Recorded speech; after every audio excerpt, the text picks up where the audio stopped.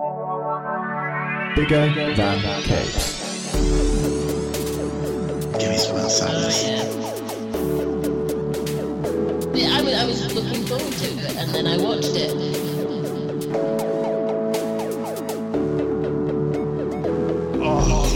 Oh, dry.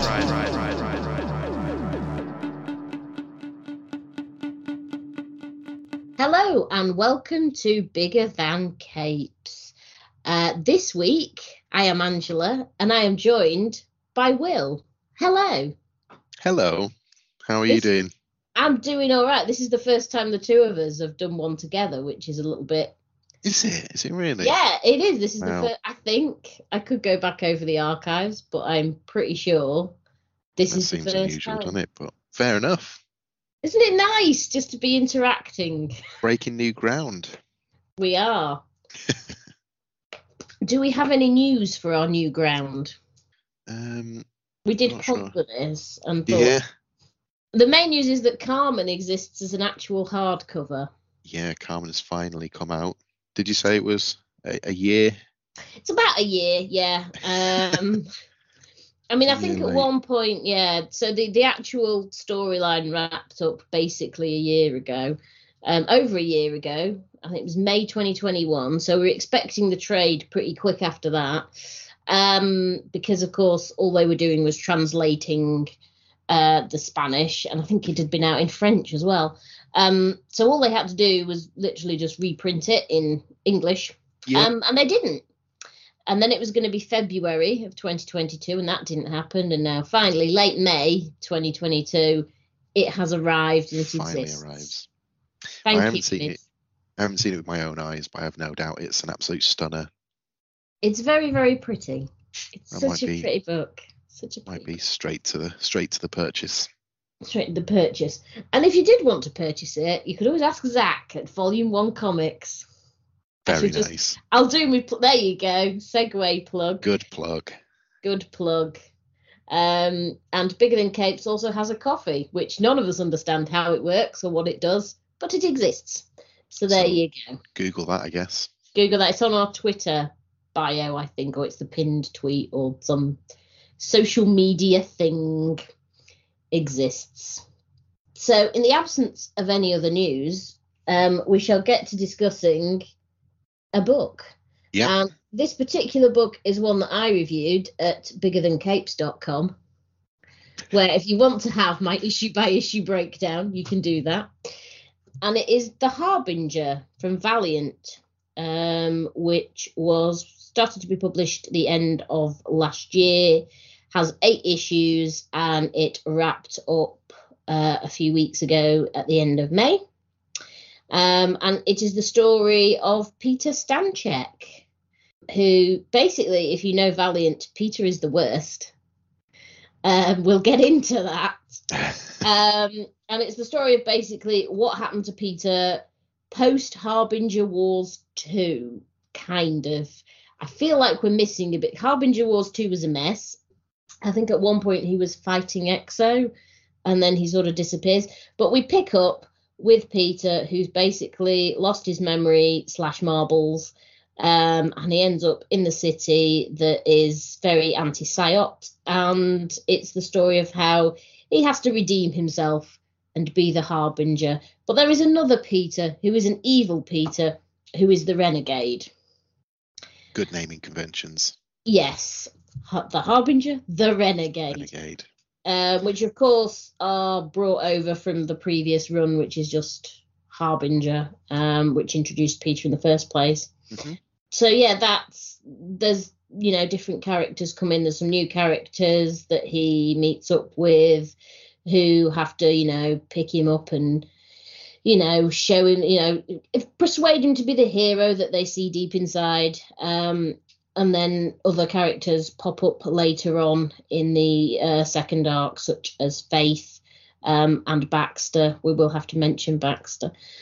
Love Baxter. But yeah, so basically it's the story of Peter, which did not thrill me to start with.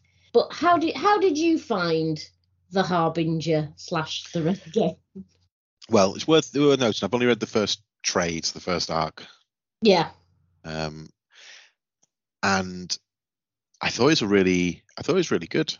I thought it's actually pretty good jumping on point. I think it's quite a good first issue, or maybe second issue, where it gives you quite a bit more of the exposition. I've not read Harbinger Wars 2.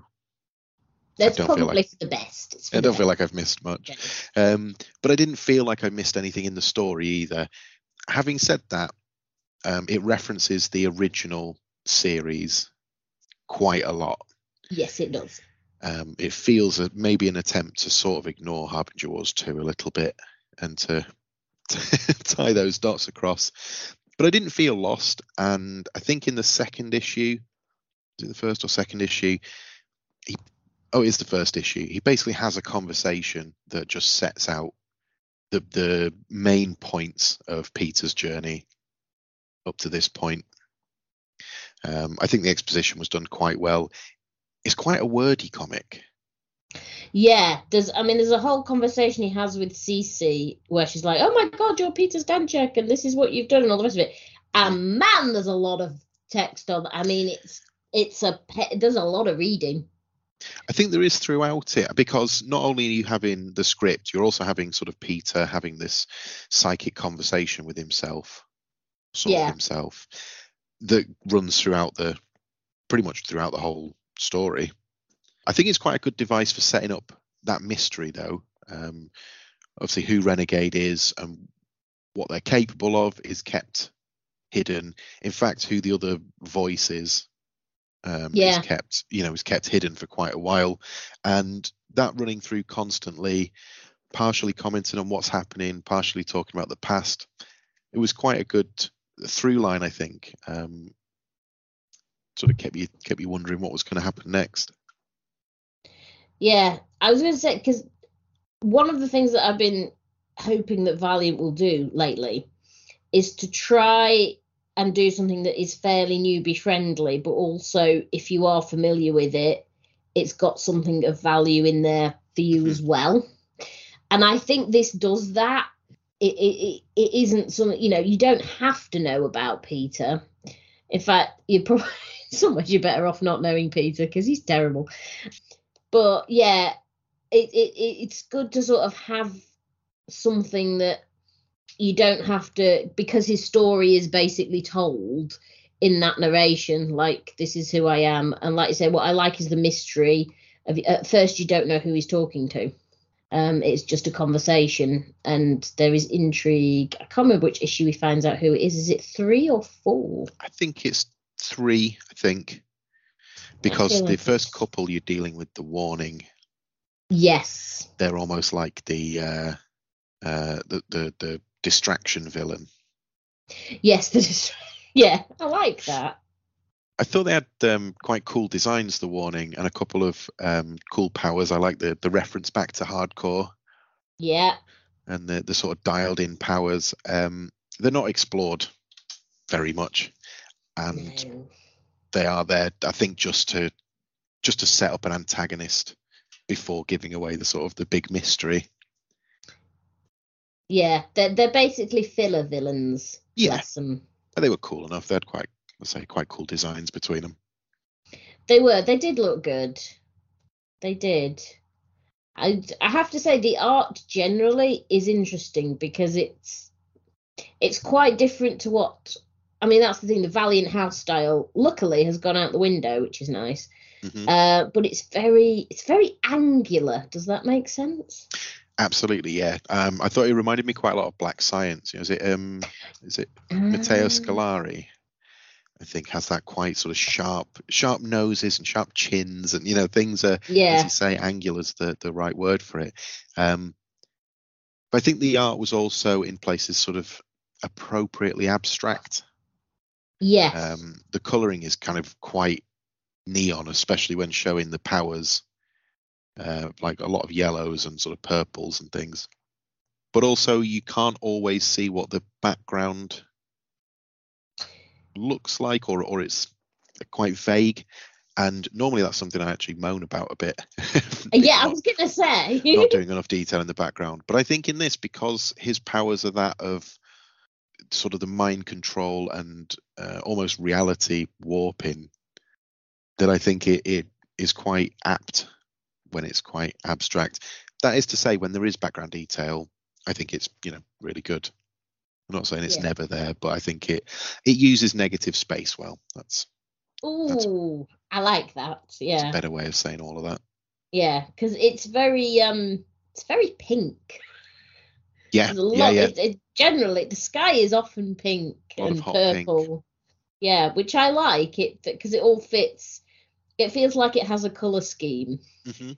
Because of course the Harbinger uniform costume that he comes up with.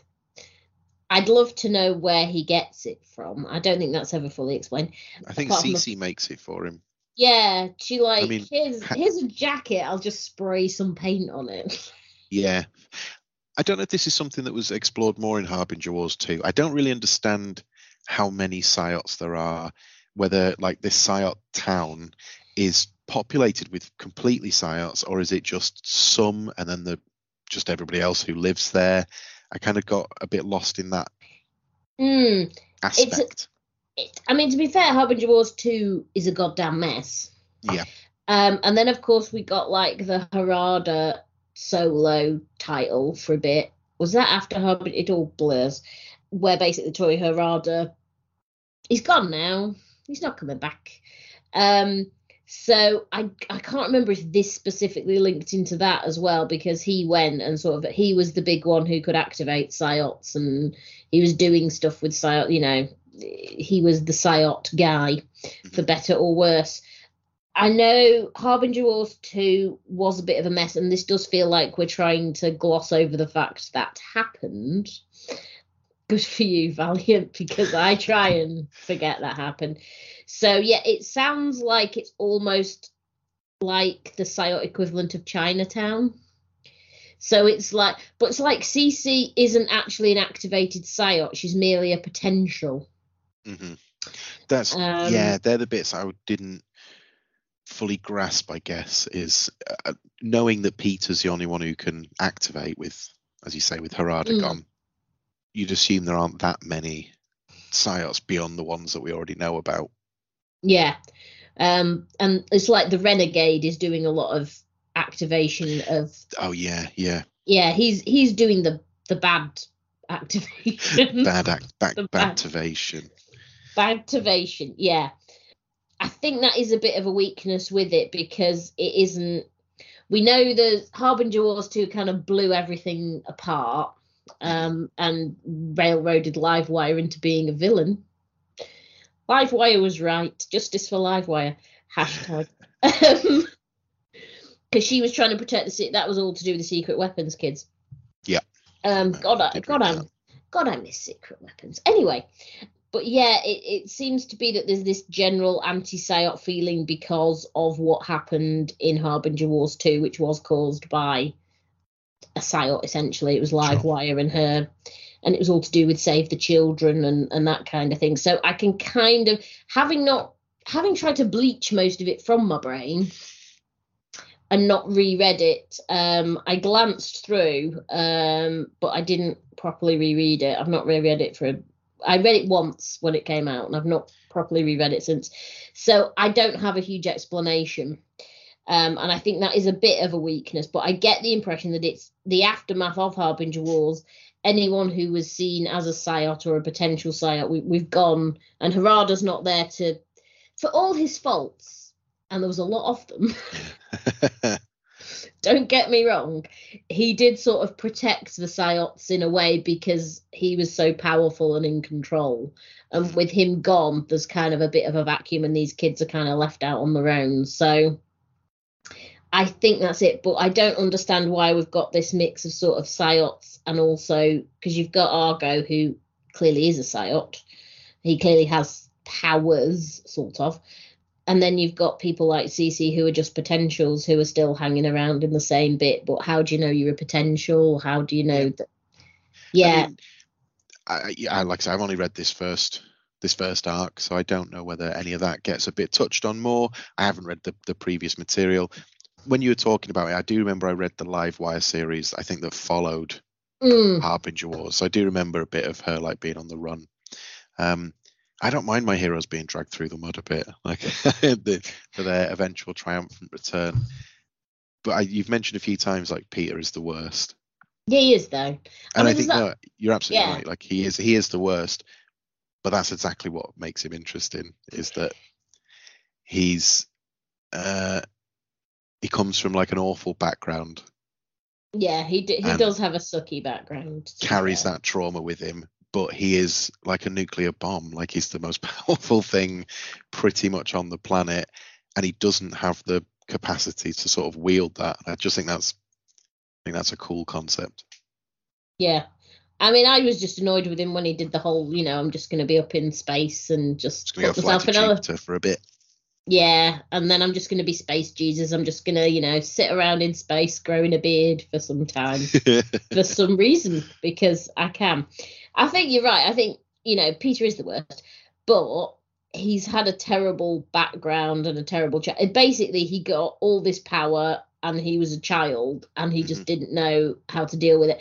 And no one's really been there to help him because the only person who helped him was Harada, which is definitely a certain sort of help. Yeah, it's not great help. So this is basically the first time it feels like he's had a hero's journey as opposed to a stop-start kind of a thing because he's finally becoming a hero. Indeed. I think it's quite a good convention. I don't know what to call it, but the sort of the split personality thing. I mean, this is quite literal. It's not like in his head. There are two Peters. One that is the sort of the worst of him, and one that's like the best of him. It's kind of like that Star Trek episode where Captain Kirk gets into a transporter accident. That evil Kirk comes out. There are a couple of very sort of specific bits of art I really liked. There's a bit where Harbinger and Renegade are fighting, and they fly through sort of other panels of the comic. Yeah. In a quite Black Hammer / Gideon Falls sort of way. There's some really nice colouring. We haven't even mentioned the lettering yet, Angela, and that's your. Look, I'm getting to the lettering because, of course, that's your jam.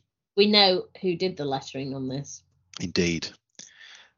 I always like lots of like different types of word balloons and different types of sort of type to show the who's talking and how they're talking, and it adds a lot to the sort of feeling of everything going on. Loads of really good onomatopoeia, which I'm always a fan of.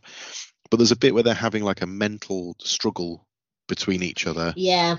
And half the word balloon is blue and half is red to represent either side. And as the Renegade starts to win, like the red just starts to envelope the blue. And just there's again a nice subtle way of adding to the beats of the story as they were. Yeah, that's one of my favourite bits actually, is that whole bit where they're sort of confronting each other and the blue and the red, and then the red takes over, and then we just have them talking at each other. But I mean, the fact that there are such a lot of words in this here comic. Yeah.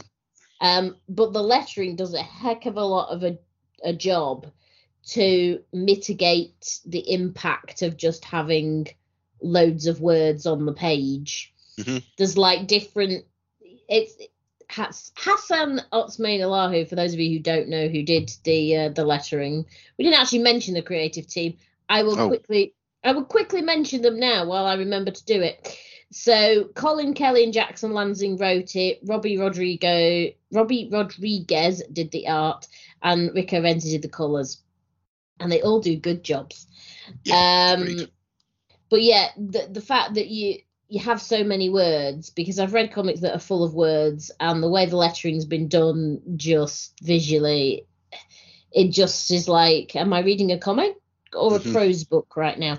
And I think this does a really good job of trying to make sure that the amount of text doesn't completely overwhelm the art or the story, and I think that's pretty successful overall, even in panels where you've literally just got speech bubbles galore. Yeah, I think that's a good point actually, because it is wordy all the time. Like there are not many pages There are some towards the end, but there are not many that don't have like 3, 4, 5 plus like good chunks of text on the page. And maybe that's a little bit first volume syndrome of having to get a lot of information across. But as we said, like the art's really good and mostly speaks for itself. I think you could feasibly cut or edit down some of the text.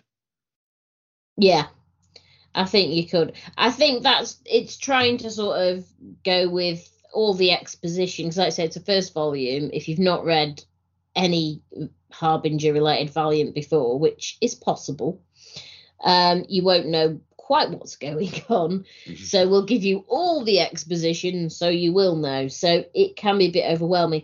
Like I said, I don't think all that was actually needed. For me, the weakest page in the entire book, I think, is where he's talking to Cece, and it's just literally her telling him, oh, you're Peter Stanchek and you did this and you did that, and there's a lot there, and I think I didn't need all that.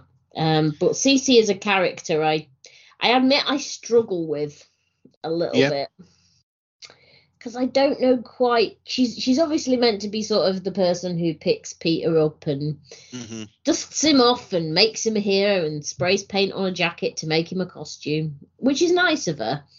But I think at points the story sort of doesn't know quite where she's being pitched. Is she sort of a bit manic pixie dream girl?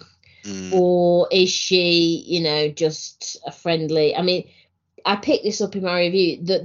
My least favourite part of the art is when she's in the kitchen and she's wearing sort of really short shorts and, she's mostly leg. And there's a little panel where, she's sort of raising her leg up and it just looks... I'm just like, do we have to go there? That's my only complaint, really, with this. Sure. But with her, I just don't... Yeah, I'm just like, what is she? I like her, but what is she as a concept? Yeah, I think I guess I liked the idea of him forming Peter, that is, forming a sort of a new support network around him. I didn't think either of the two new characters, say Cece and Ago, young Ago, they weren't fleshed out a whole lot. No. They sort of get tied up in his adventure and then decide, yeah, all right, we'll stick with you. We'll go with that. Yeah, okay. You seem a sensible chap. Yeah, I mean, Ago, Ago's basically positioned as the angry young man, and therefore we can draw a parallel with Peter, who was also an angry young man. But like you say, they're not terribly fleshed out. I mean, I don't think we really find out about the past, do they? I think we find out a little bit about Cece's. But, it's like, did they have a family? Where did they come from? How have they ended up where they are? What have they inspired?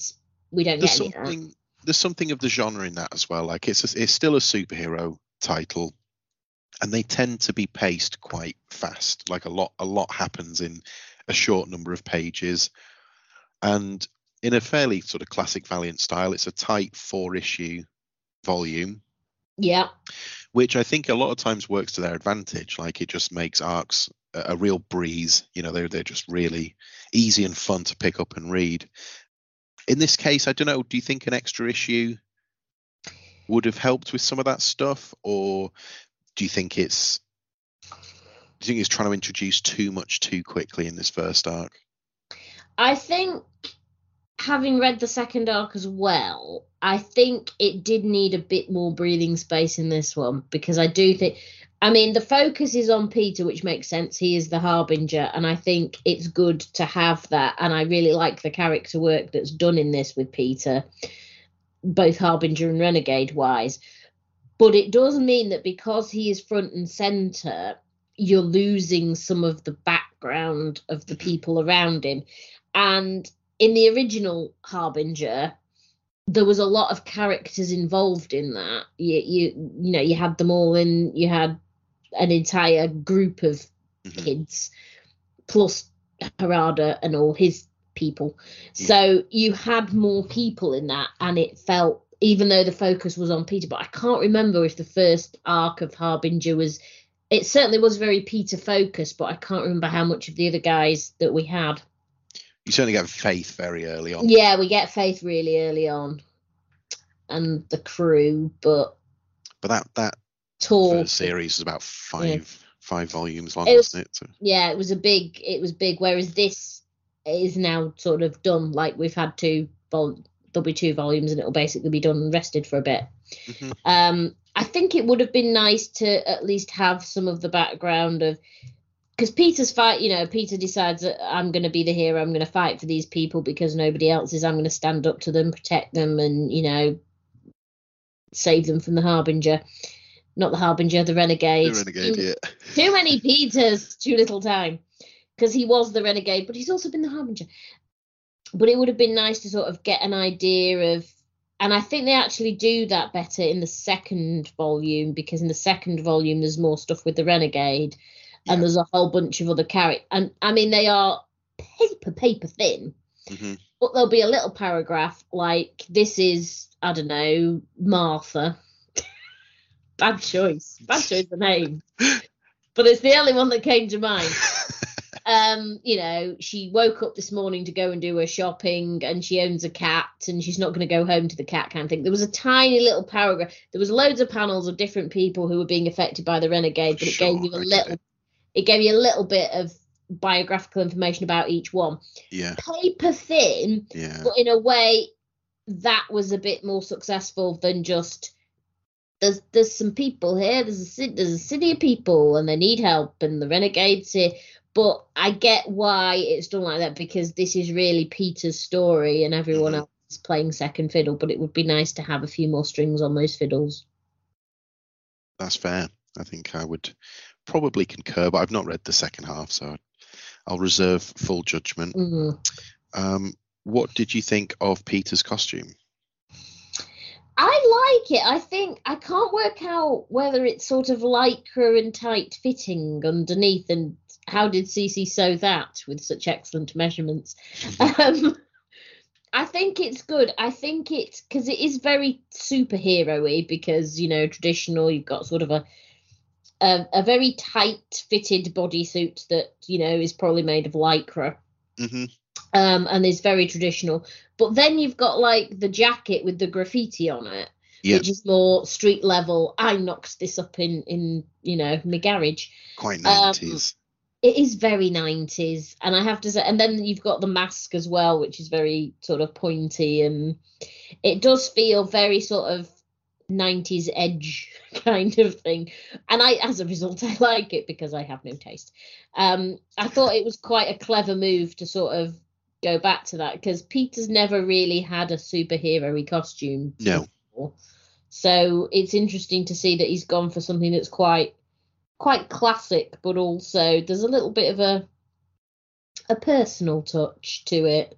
And I like how the Renegade's just like, no, I'm just going to wear cloaks. I'm gonna wear my cloaks. Yes, yeah, I'm just going to hide my face all the time.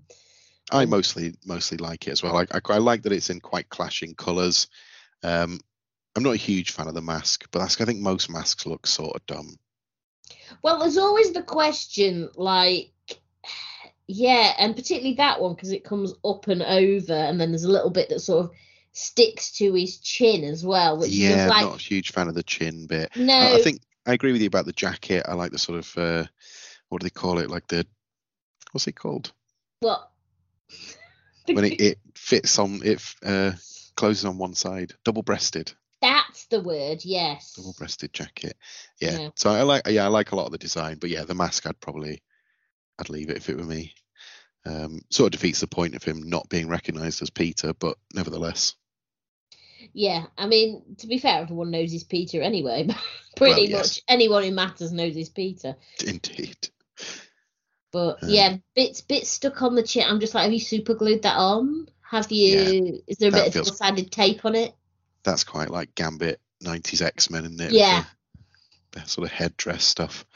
I did notice a few quite subtle references, like was a street called Dysart Avenue Yes. From is it Joshua Dysart? Joshua Dysart, yeah. And does he talk about his powers early on as like being a sting in his head? Yes. And I think, correct me if I'm wrong, but in the 90s, wasn't that his like nom de hero was Sting, and that he was originally well, oh no, it's John Constantine has the likeness of Sting. There was a Sting in the 90s. There was definitely a Sting in 90s Valiant. I'll swear to it. I think it might have been Peter Stanchek. I think that might have been his whole thing. His whole but yeah, thing you're our resident 90s Valiant expert, so you have to hit the archives. I'll have to go, but I do have quite a bit of the old Harbinger stuff. It's not one of my big ones, I have to say, but I'm working on it. One day I will own all the 90s Valiant. All of it. Slightly worrying concept, but there we are. Yeah, I have to say, oh yeah, that's what happened. Sorry, I was just flicking through and I just noticed the cat. I'd forgotten he picks a random cat up in an alley and flies off with it and then just leaves it on a rooftop. And then just puts it down. See ya. See ya. I'm like, I'm not sure. Did he need to have a word with some sort of animal? Did he need to sort of talk to someone and figure this cat's a good listener? That was a bit random. It was a little, wasn't it? As if you were going to introduce it as like Peter's little pet, and then he just within 2 panels goes, nah. No, I'm just leaving it on the. I've taken it up to stare at the moon and have a chat, and then I've just come back down to earth and just popped it on a rooftop, and And that's that. I do like how when he sits down, he does that. He crosses his leg and floats a lot. Yeah, and his mind wanders, and he just sort of all gurus it up, and you get the little reference of the bleeding monk. He hasn't been around for quite a while. I do miss the monk. I think Valiant have done this a couple of times where different series have either coincidentally or basically stolen each other's idea. Do you remember in Ninjak there's also, is it just called the Eternal Monk or the Sleeping Monk? Yeah. Or there's the undead monk. There's the undead monk. But it's not the same as the bleeding monk. No. Despite, looking and acting pretty similar. Yeah, but the undead monk is undead and the bleeding monk is a bleeding monk. Yep. There lies your difference. It's so obvious now. Yeah, it's always a shortcut though, isn't it? Like, yeah, we'll just borrow that concept a little bit. Because some of this feels a little bit secret weaponsy in that you've got sort of the kids who've been left on their own trying to defend themselves. So, yeah. And I think overall, of all the sort of little departments of Valiant, Harbinger's definitely amongst my favourite. I think that the 2012 series was the first thing I read. And as you say, the spin-offs of like Secret Wars, The Life and Death of Toyo Harada. What was the other one that's Harada focused? Imperium. That was really great. I'm glad that this is a decent continuation of that sort of story. I guess I don't want it to be completely focused on Peter, which I'm sort of happy that this lasts for 2 volumes, and then maybe it's the doorway to more Psyot stuff, that kind of side of the Valiant universe. Yeah, because we've not seen the Psyot since Harbinger Wars 2 for obvious reasons. But yeah, it's interesting that they're exploring this bit of the universe because they've got all the stuff going on with Book of Shadows and all the supernatural guys getting together and fighting evils, and Archer and Armstrong are back. But this is the first time they sort of picked up Peter and tried to do something with him. Spoilers for future issues. Faith does crop up and Faith does play quite a large part in events moving forward. I mean, she does appear at the end of this, like, hello, there's just a panel of Faith. Like, hey guys, remember Faith? And I was a little bit wary about that because Jodie Houser's run was so excellent. It was.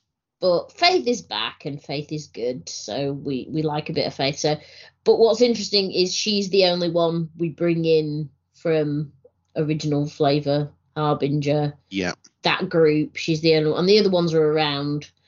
I think. I can't remember what happens to half of them in Harbinger Wars 2, or even if they appear. No, because most of them are in Harbinger's Renegades, but I don't really remember how that finishes. It doesn't really, as No. far as I can remember.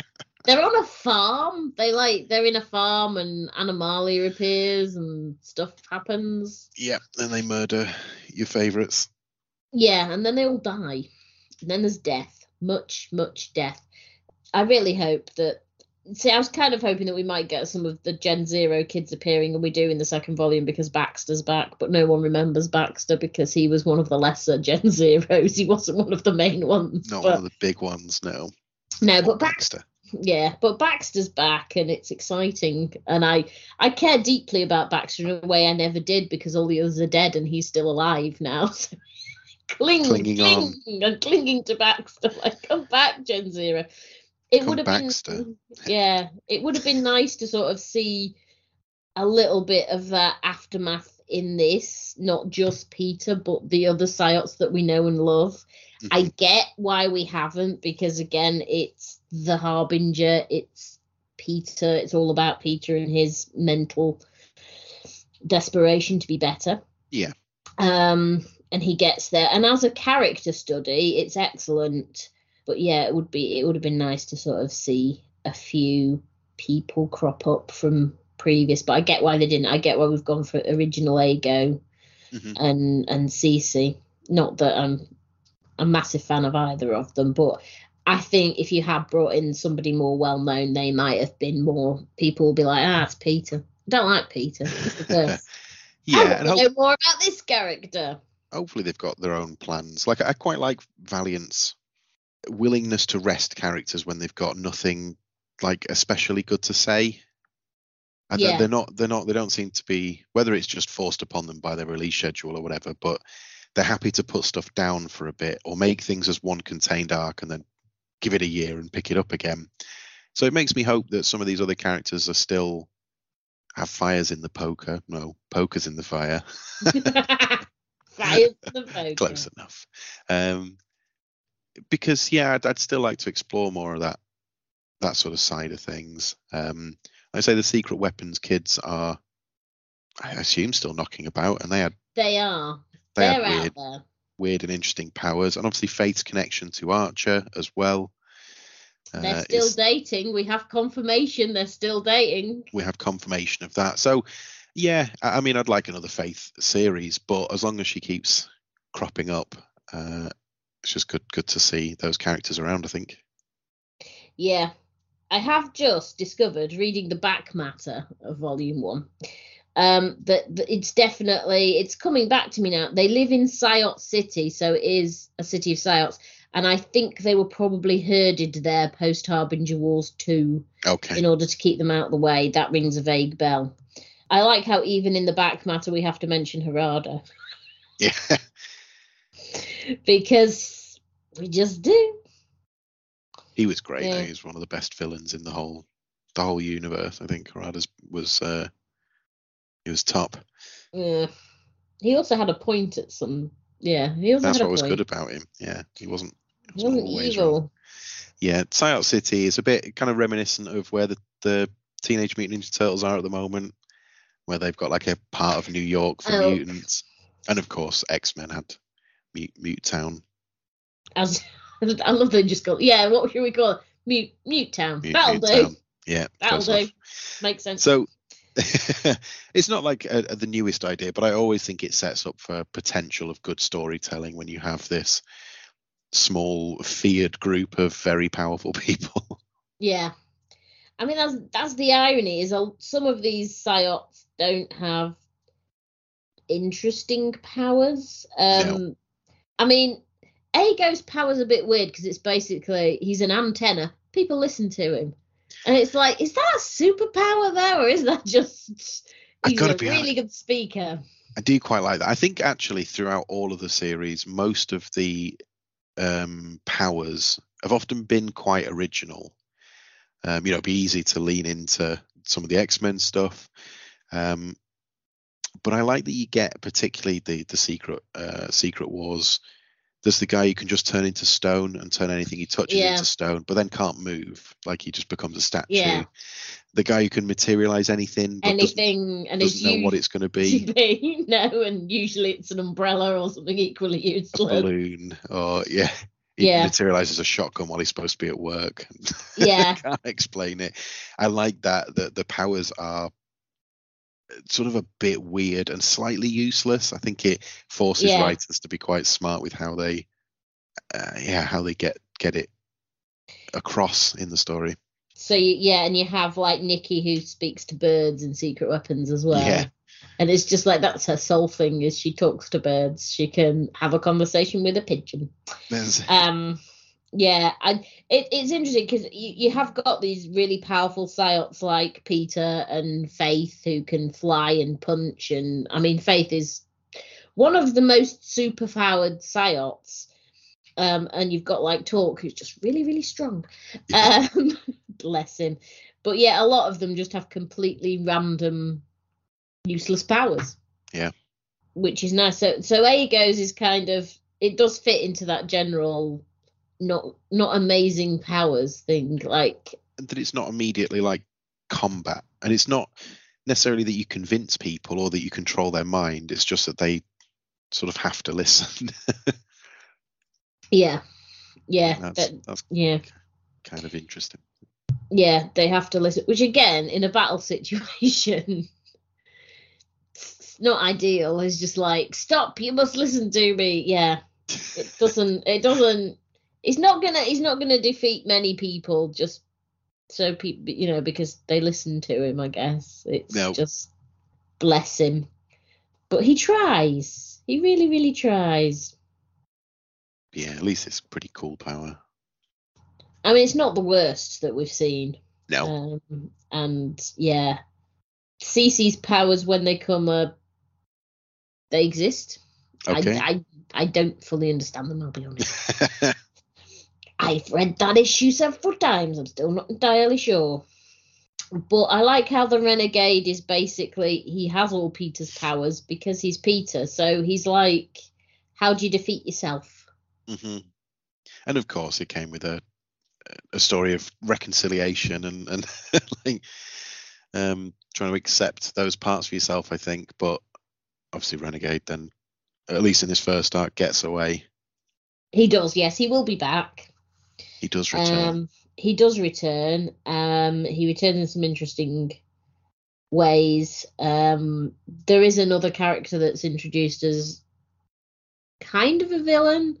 It's a bit of a weird there is a point to the character. Without trying to go too much into spoilers, there is a point to what happens with that character, but they're not Renegade level. Right, I'm with you. They're not Renegade level. I've just noticed on one of these where Peter's just pondering his self and his existence. I like how they've got all the art from sort of the old Harbinger series just in little blocks.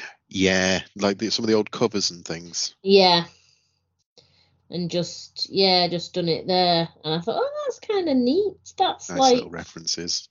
Using your pal like a reference. I like so Harada does make it into the comic. Yeah, Harada is in there. There is a shot of him in there being all Haradery. With being sort of angry looking with glowing eyes, which is what he does. Mm-hmm. It's his whole shtick. But yeah, I have to say, it's interesting. I like when sort of Harbinger and Renegade meet and then they're going through the Let's Remember together. Just does remind me of the duel between Harry Potter and Voldemort in the film. It's just like, let's end this as we started together. It's forever set the precedent for magical or psychic battles. Yeah. They are quite hard to show in a visual medium. What two minds look like. No, but overall, I enjoyed this. I'm certainly up for getting into the second arc. So I think it fixes a bit of that Harbinger side of the universe that was getting a little bit carried away with itself, maybe. Yeah, it was kind of, it didn't, I mean, I think I mean, the idea of Harbinger Wars 2, I think, was because Harbinger... Like, we've not even mentioned the original Harbinger Wars, because for there to be a Harbinger Wars 2, there has to be a Harbinger Wars 1. And we've not really mentioned that at all. My whole thing with Harbinger Wars 1, just while we're on it, Yeah. I think the story's actually perfectly fine. Like, I think there are some like really good peaks in it. Folding in Bloodshot into it, I think works quite well. I just hate the way that it's spread over like silly issues, and that makes the reading quite jarring. You're flipping artists, you're flipping like bits of story where you're picking up the narrative from. It's a bit of an imperfect gem. I actually think the core story is pretty solid. Yeah. But it's too bitty, it's too fractured. It is. Much like some might say, Harbinger Wars 2. Which is, the apple doesn't fall far from the tree. Events are hard. Yeah, events are hard. Normally not worth it. No. Particularly sort of in Valiant, where it's bizarre because you'd think a shared universe like this would be really good for events, and it tends to be the opposite. Like, if you cross them over one-on-one, like Eternal Warrior showing up in Archer and Armstrong, or showing up in Ivar Time Walker, or Dr. Mirage crops up with Faith later on, and just like one-on-one, or like the Delinquents where Archer and Armstrong meet up with Quantum and Woody, those work really well. But then when they try and expand it out, it doesn't always quite hit the mark. Yeah, I'd agree. Which is bizarre. So yeah, it is nice to sort of see the Harbinger corner of the Valiant universe getting back on its feet a little bit. Admittedly through Peter. But it's fine. So yes, overall, it is a good book. Absolutely. I think I've probably hit everything. Oh, one thing I did, I mean, we talked about the lettering and everything, but at the end there's a to be continued. Yeah. And I always liked how that was set out, like the to be, I think, is in the T of continued. And it was a very tiny thing, but one I looked at and thought, that pleases me. I like it to be continued in a... Yeah, there are I think it's a good design. I think that's maybe not called out enough. Good little bit of design. No. It is one of the best. I mean, he's doing a lot of lettering for literally everything I'm reading at the moment, but I think this is some of his best work at the moment, is Harbinger. I have to say, this is good stuff. Not to say that he's always really good, but I think it fits with the art and the storytelling, and it just, it fits really nicely into that. Yeah. Because it is very stylized. That's the other thing. With a lot of voices, it does a lot to separate them and make it clear who's saying what and when. Yeah. Which is not always easy. And there's some lovely moments. Just, yeah. I mean, it is quite, it's not what you'd call a pretty book necessarily, but it's quite a visually compelling book. Yeah, that's fair. I think it is quite... I mean, the colouring, despite it being neon pinks and yellows, is actually quite dark. Like, things seem to be set at night or inside. And, things are kind of that a bit 90s inspired, a bit grim and gritty. Fortunately, it's not, pouches and muscles or needlessly grim storytelling. But it definitely takes a page out of 90s art. Your Jim Lees, your McFarlane's. Yeah. Oh, you say his name 3 times. I feel like it needs to be said. I'm just going to say Rob Liefeld just because I think there's probably some record about saying his name a billion times. Yeah. I mean, you're right. And it is fair to mention their names. It does have quite a 90s feel to it. Which it's nice that it's doing something good with that style, because we tend to talk about the 90s era in comics as the 90s era in comics, and there's a reason for that, because there was a lot of terrible choices and there were some weird decisions, But there was also some good stuff in there. Not to say Yeah. Rob Liefeld was part of that good stuff. I would argue probably not. But there was some good ideas, and it's nice to see someone like, yeah, we can be nostalgic for that period in the art. And you know what? It works. Yeah, it absolutely does. Yeah. And also, I like that the yellow comes from his eyes so much. It's like a recurring motif, the yellow light flying from his eyes. Hmm. I like a lot of the colouring for like the sense of movement, and when he's flying through the air and you get the sort of beams of light that follow, Yeah, like the after image. I think that's it's all good stuff. it is. So, in conclusion, would you read Volume 2 when that comes out? Oh, most certainly. Yeah. Yeah. Pick up the next one. Yeah, it does. Like I say, Faith appears. There's some interesting stuff. It does feel a little bit like we have to sort of relearn some of the stuff in here, but in a good way, Mhm. if that makes any sense. And also Baxter is in Volume 2, and yay, You want- Baxter! Yeah, yay, Baxter. Yay! I miss you, Baxter. Oh, Gen Zero. But yeah, I think it's also rehabilitated Peter a little bit for me, because it's nice to see him actually you're on his side and you don't feel conflicted about that. Yeah, that's nice. I think knowing that it's finite is actually more appealing as well. Knowing that it ended and wasn't cancelled. Yeah, it was like, we do this and we're done. Yeah, that makes it a bit more of appealing to get into, to invest in. Yeah. So I think we have covered it. I think Writing so. good. I didn't actually mention the fact that 2 people wrote this, and it's one of those that you can't actually tell. No, I would agree. There's no obvious point where one gives way to another, or I'm not sure what the arrangement was. So, yeah, good job being a sort of cohesive unit. I mean, I like to think that Colin Kelly and Jackson Langzig each took on a character. Like, one was the Harbinger, one was the Renegade, and they like role played some of that, and that's why you get the conversation. And somebody just wrote it down, and then there you go, Yeah. script. Yeah, I mean, I've no idea what they did, but I would think that. Yeah, I'm going to believe that. Yeah, that's the way I would do it. Yeah. I'm on board. Yeah. So, in conclusion, good book. Good book. It is nice to have another good Valiant book, because it's been a while. Mm-hmm. And it's nice to have a nice Peter book. So, yes. So, I think, can we say we're done there then? I think we're done. Yeah. Hooray. So yeah, there will be a Volume 2, Book 2, which will be coming out probably fairly soon, since the issues are all out. But yes, that was The Harbinger.